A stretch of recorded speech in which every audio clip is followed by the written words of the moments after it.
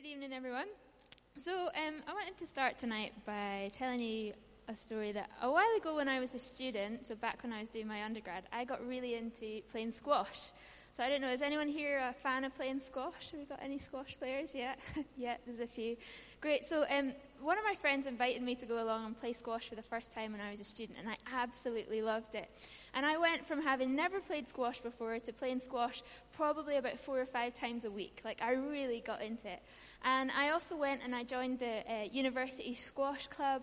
I really enjoyed going along, training with them. And at one point, I even got to be part of one of the ladies' squash teams, as well as being, eventually, I actually became one of the captains of the ladies' second team, which actually sounds a lot more impressive than it actually is, I promise you. So as I was talking about this with some of my friends, they were under the impression that I was quite good at squash. And, I was quite happy to let them think that. And so I didn't really say a lot to tell them otherwise. In fact, I kind of played up to it. And so when people would ask me, when I'd meet people and we'd be talking about squash, and they'd ask, "Oh, are you good at squash?" I'd be like, yeah, I'm quite good at squash. And eventually what happened, one of my friends introduced me to one of their friends and they said about him that he was the best squash player that they knew. And so I got invited to go and play squash with this guy. And so he was speaking to me, and he said to me, "So are you good?" And I was like, "Oh, yeah." And he's like, "Oh, well, we should play." And I was all like, "Well, okay, but as long as you don't mind being beat by a girl." That was the kind of thing that I said at that time. Not anymore. Isn't that right, John Bork? Anyway, so what happened was we went to play squash, and actually within minutes of being on the squash court with this guy, just while we were warming up, I quickly realized that I was in way over my head and that there was no way that I was going to win this match. But actually what happened next was really funny. I won the first game against this guy, which I was absolutely over the moon about, although it did turn out it was probably mostly due to his unforced errors and also the fact that he had a low blood sugar, because after the first game he ran off the squash court down to the vending machines, grabbed like 2 bars of chocolates and energy drink, downed a lot, and came back and absolutely thrashed me. So I didn't get a look in after that, and we never played again. Surprise, surprise. So before that match, I talked the talk, but the reality was that I couldn't walk the walk. I couldn't live up to the promises and the impression that I'd given him that I was good at squash. His skills just far outweighed mine. But as a Christian and as a follower of Jesus, it's important that our words need to be backed up by action. We need to be able to walk the walk, not just talk the talk, but to walk the walk. And that's what I want to look at in today's passage. That's the title of my message, to walk the walk. And we're continuing in our series through the book of Mark today, and we come to the book of Mark, chapter 8, 31 to chapter 9, verse 1. You can turn there in your Bibles just now, but it's also going to come up on the screen behind me. And this passage, it follows straight on from Peter's revelation that Jesus is the Christ, that Jesus is the Messiah. So in other words, Peter has just become a believer. He's declared Jesus is the Christ. But to recognize Jesus as Christ, to recognize Jesus as Lord in our lives, actually has consequences in our lives. Consequences that require action. It's not simply enough to talk about it. It's not simply enough to proclaim it. But we have to work that out in our lives. And now we come to this passage. This passage is a tough and challenging part of the disciples' journey with Jesus. As Jesus begins to unpack with the disciples the revelation that Peter's had about what it means for Jesus to be the Christ, to be the Messiah, but then also what it means for the disciples. So we're going to read together. Why don't you turn in your Bibles, or I'll just turn in mine. Okay. So reading from chapter 8, verse 31.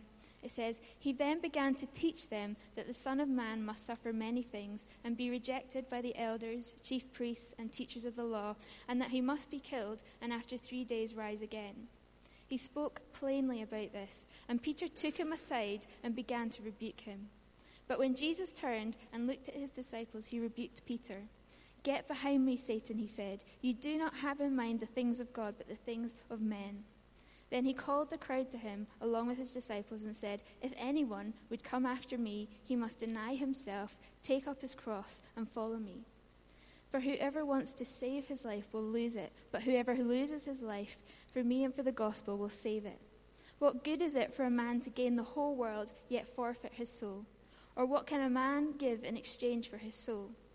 If anyone is ashamed of me and my words in this adulterous and sinful generation, the Son of Man will be ashamed of him when he comes in his Father's glory with the holy angels."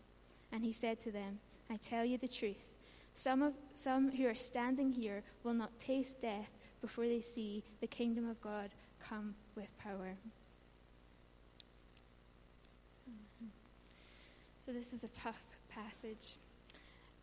And so following this moment of revelation that Peter's had, everything now begins to change. And Jesus is able to start to speak clearly to his disciples. There's no more parables. There's no more hidden messages. But he speaks plainly. He begins to teach and unpack what must happen to him, what must happen to the Messiah in order that the disciples can be prepared. And I want to start as we talk about what it means to walk the walk. I want to first talk about what it meant for the Messiah. I want to first start by talking about the walk of Christ.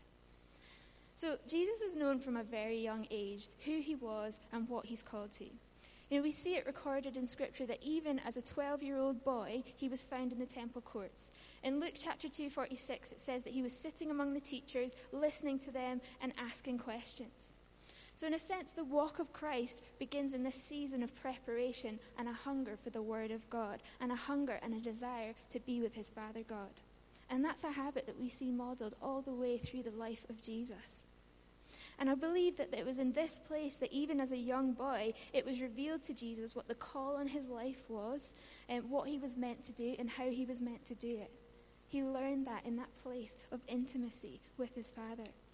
And I think we can learn from that because it's the same over us as well. You know, as we seek to know what's the Lord's will, what's his purposes over our lives, you know, it comes from that place of being in his presence, of meeting with the Father, of asking him, what is your word? You know, God, what is your word over my life? It's in that place of intimacy. So for Jesus, he knew that he was the Christ, and he knew that his calling was to welcome the kingdom of God. He knew, in Luke 4, it says, to preach good news to the poor, proclaim freedom for the prisoners, recovery of sight to the blind, release the oppressed. And actually throughout the book of Mark and up to this point, that is what Jesus has been doing. And then we come to this point. The point is that there's more. And for the first time, Jesus begins to speak about what that means. He begins to speak plainly to his disciples that in order for him to fully walk out the walk of Christ, the first thing is that he needs to die. So he begins to teach them that the Son of Man must suffer and must be killed and after 3 days rise again. If we look in this passage, he uses that word must twice. You know, it's a strong word. It leaves no room for negotiation. You know, he knows that it's a must. He knows that this is the divine will of his Father. You know, he knows the scriptures. He knows the book of Isaiah, chapter 53. You know, that whole chapter that speaks about a suffering Messiah. I'm not going to read it all, but just from verse 10 in Isaiah 53, it says, "Yet it was the Lord's will to crush him and cause him to suffer. And though the Lord made his life a guilt offering, he will see his offspring and prolong his days, and the will of God will prosper in his hand. After the suffering of his soul, he will see the light of life and be satisfied by his knowledge. My righteous servant will justify many, and he will bear their iniquities. Therefore I will give him a portion among the great, and he will divide the spoils with the strong, because he poured out his life unto death." You know, that's what was written in Isaiah 53, and Jesus knew that. He was well aware of that. He knows what the will and the word of God is that's been spoken over his life. And now he speaks it plainly to the disciples. He wants them to know. He wants them to get it too. But for Peter, he doesn't get it. You know, Peter, he doesn't understand. You know, he's only just had this revelation that Jesus is the Messiah. And he doesn't understand now the things that Jesus is saying to him. He doesn't understand why the Christ must suffer and die. You know, his view of Christ is probably a victorious Christ that's going to rescue them from Roman oppression. He doesn't understand what Jesus is saying to him in that moment. And so he speaks strongly to Jesus. He takes Jesus to one side and begins to rebuke him. In that moment, I think that all Peter's hope was in Jesus. And what it sounded like when Jesus said what he said is that, almost like Jesus was prepared to throw in the towel. And so Peter's speaking strongly to him. He rebukes him. And, we don't know what Peter said in that moment, but I imagine it went something like, Jesus, what are you playing at? There must be another way. Look at the crowds. Look at all the people that are following us. God is clearly with us. Jesus, there must be another way. That's what I think Peter said in that moment. And it's interesting to me as we look at the passage what happened next.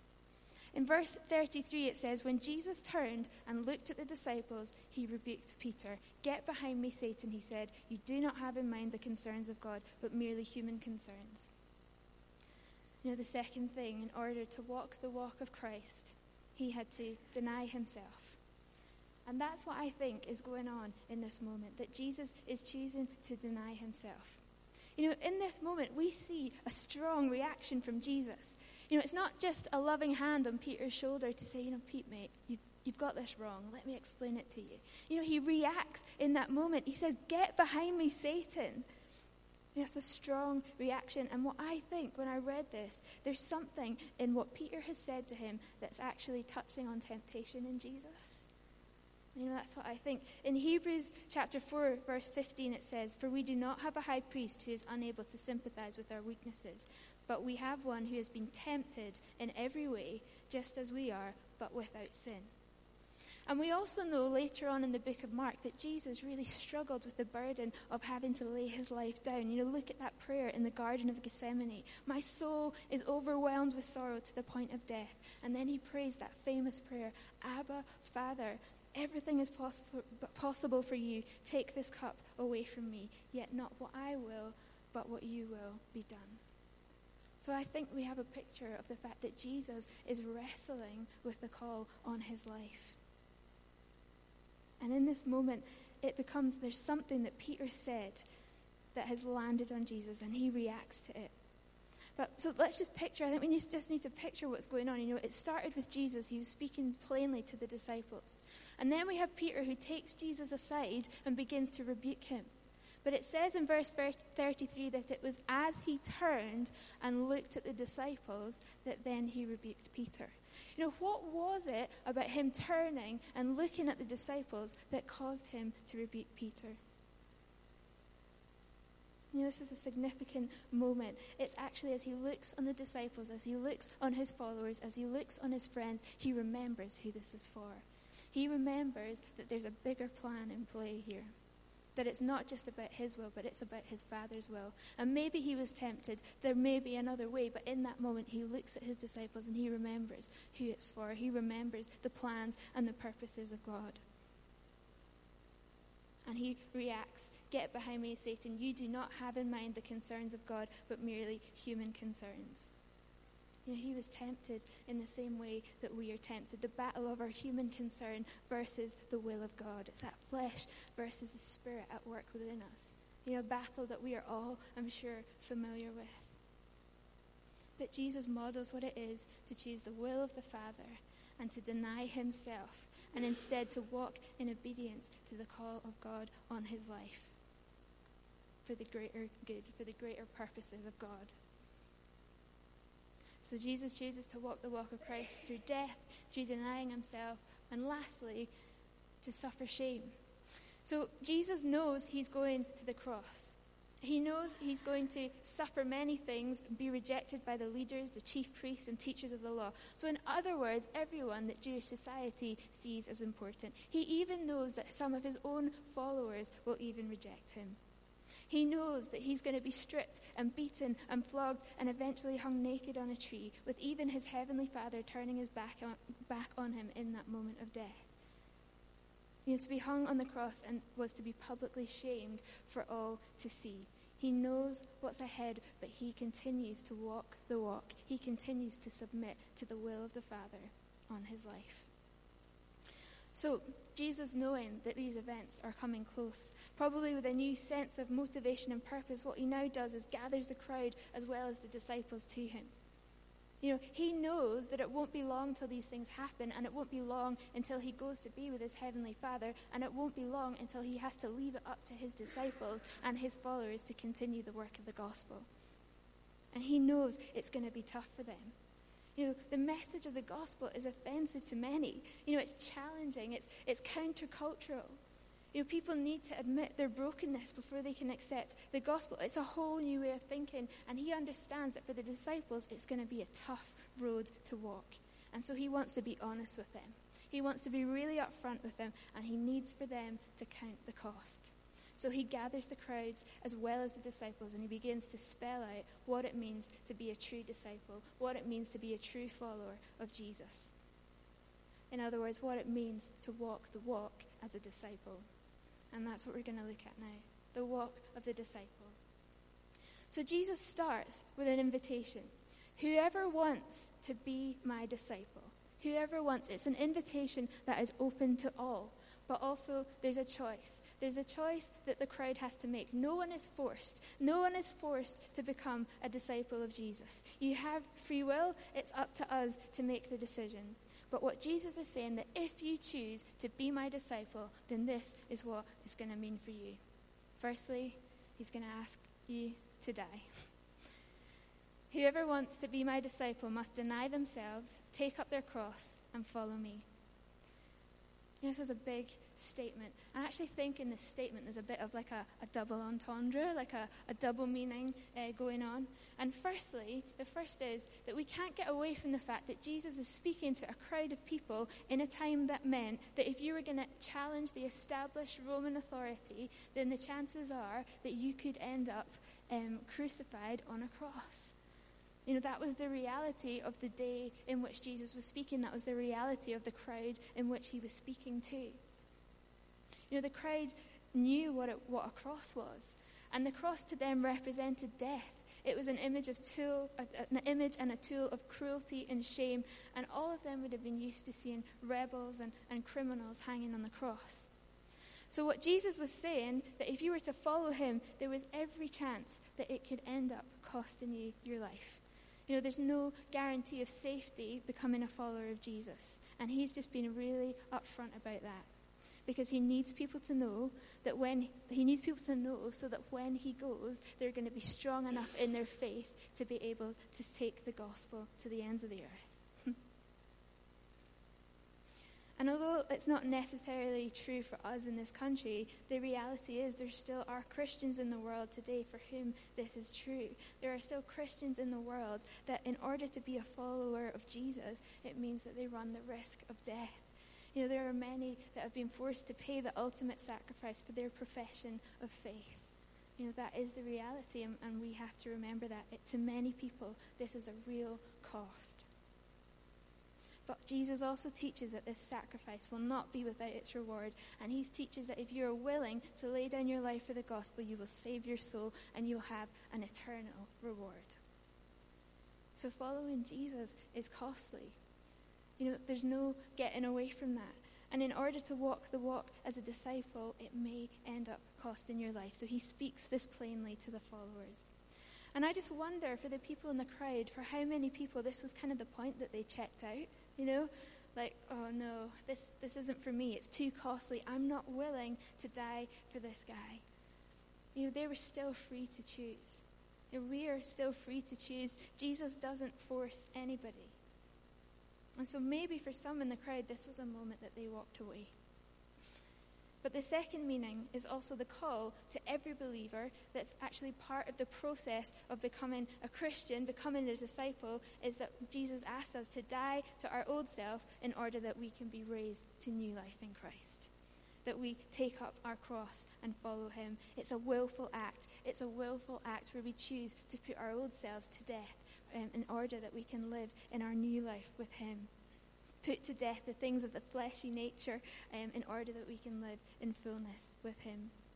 That we actually choose to live a life of obedience and surrender to the call of God on our life, and that we prioritize that before anything else.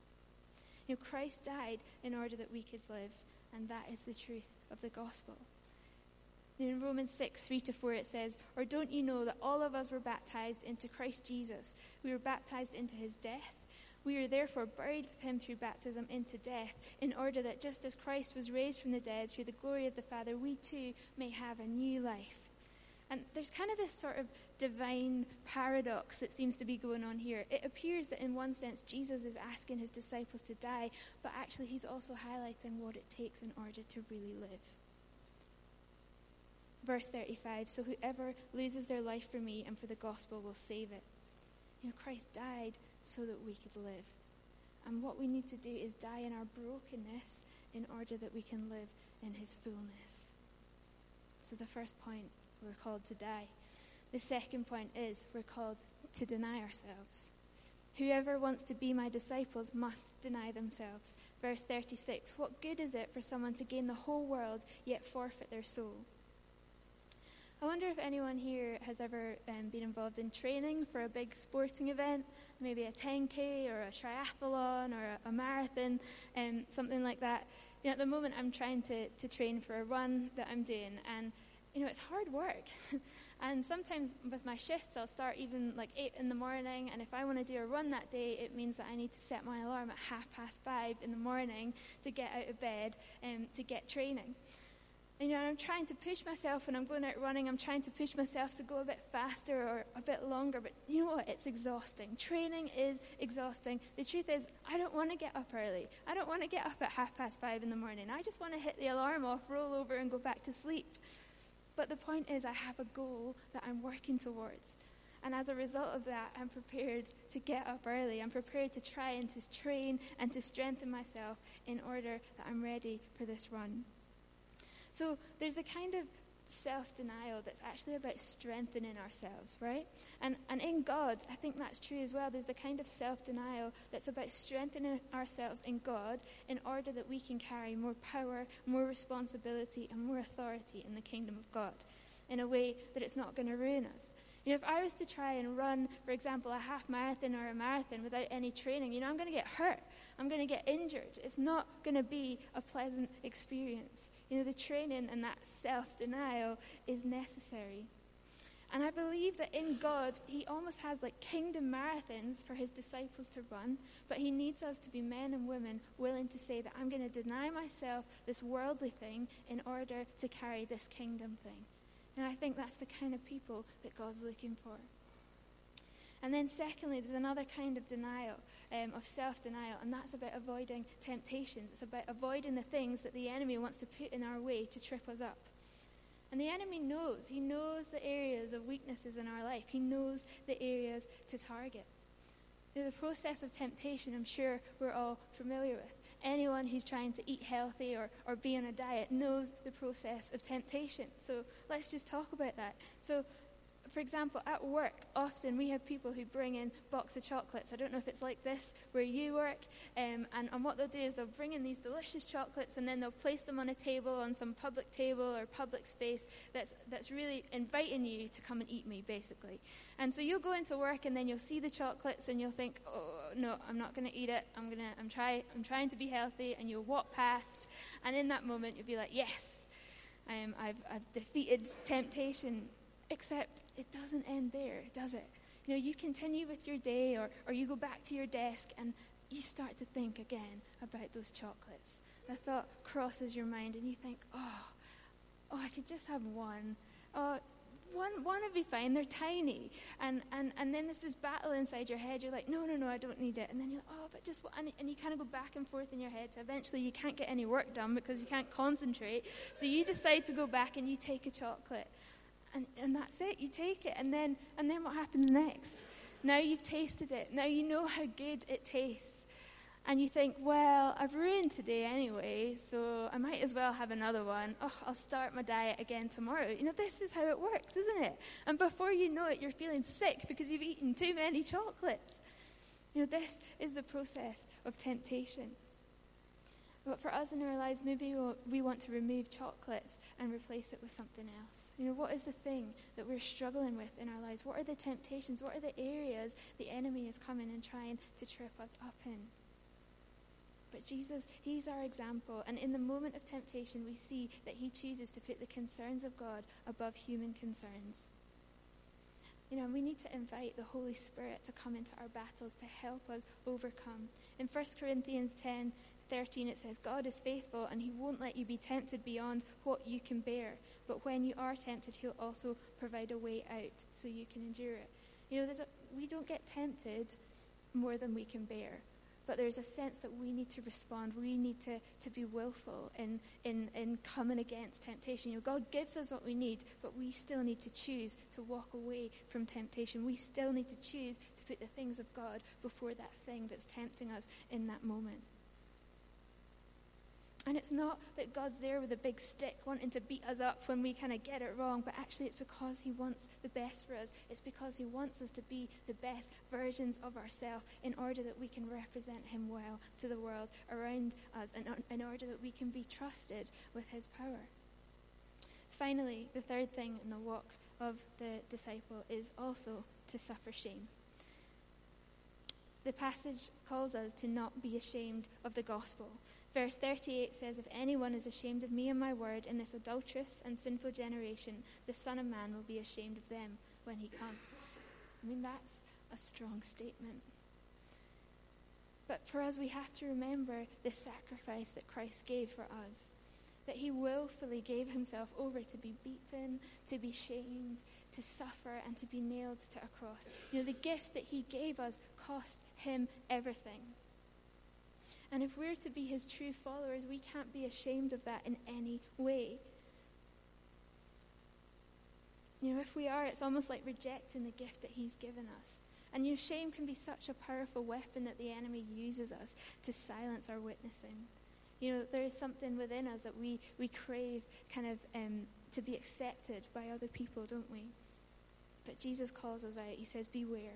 If you want to be my disciples, you'll have to suffer shame for the sake of my name. Because that's what it's going to be countercultural. The kingdom message is so often opposed to the message of the world. And as a result, it can be offensive to people. An example of this, when Jesus says, I am the way, the truth, and the life. No one comes to the Father except through me. That is a statement that can be seen as offensive to people. But we can't be ashamed of it because people disagree with it. We need to stand strong in the truths of Scripture in order that the world doesn't water our faith down. Okay, so, prepare to suffer shame for the sake of the truth of the gospel. And, for Peter, this message sinks in for him. It sinks in eventually. So we'll just brush over the part of the story where Peter denies Christ, and we'll just move on to in the book of Acts. And this is where Peter and the apostles, in chapter 5, they're brought before the high priest and the Sanhedrin for preaching the gospel, and this leads them to get flogged. And it says that they stood with boldness in the face of persecution and shame. And then as they left, they went on their way, rejoicing that they had been considered worthy to suffer shame for his name. Peter was actually able to find joy in his suffering shame for the sake of the gospel. And I believe that's what it looks like when the power of the Holy Spirit is at work in our lives. That's the fruit of living life by the Spirit. God doesn't leave us to do it in our own strength. He's with us. He's with us in those moments where our colleagues or our friends or whoever maybe want to make us feel ashamed. Christ is with us in those moments. Okay, so Christ invites us that as we are his disciples, as we walk the walk, he invites us to die, to deny ourselves, and to suffer shame. If we just take a minute to look at that list, it is a costly list. It's a costly list, and I think Jesus wants us to count the cost. But if we go to the next slide, why don't we compare the walk of the disciple with the walk of Christ?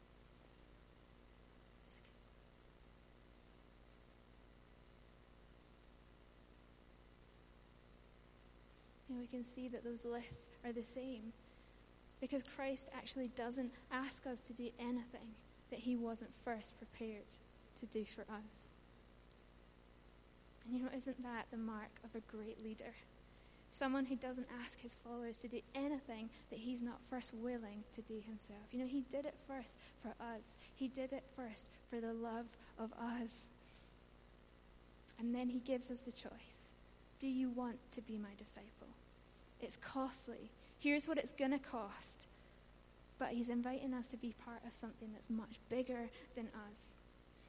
And just as we finish, I just want to finish really quickly with this final thought.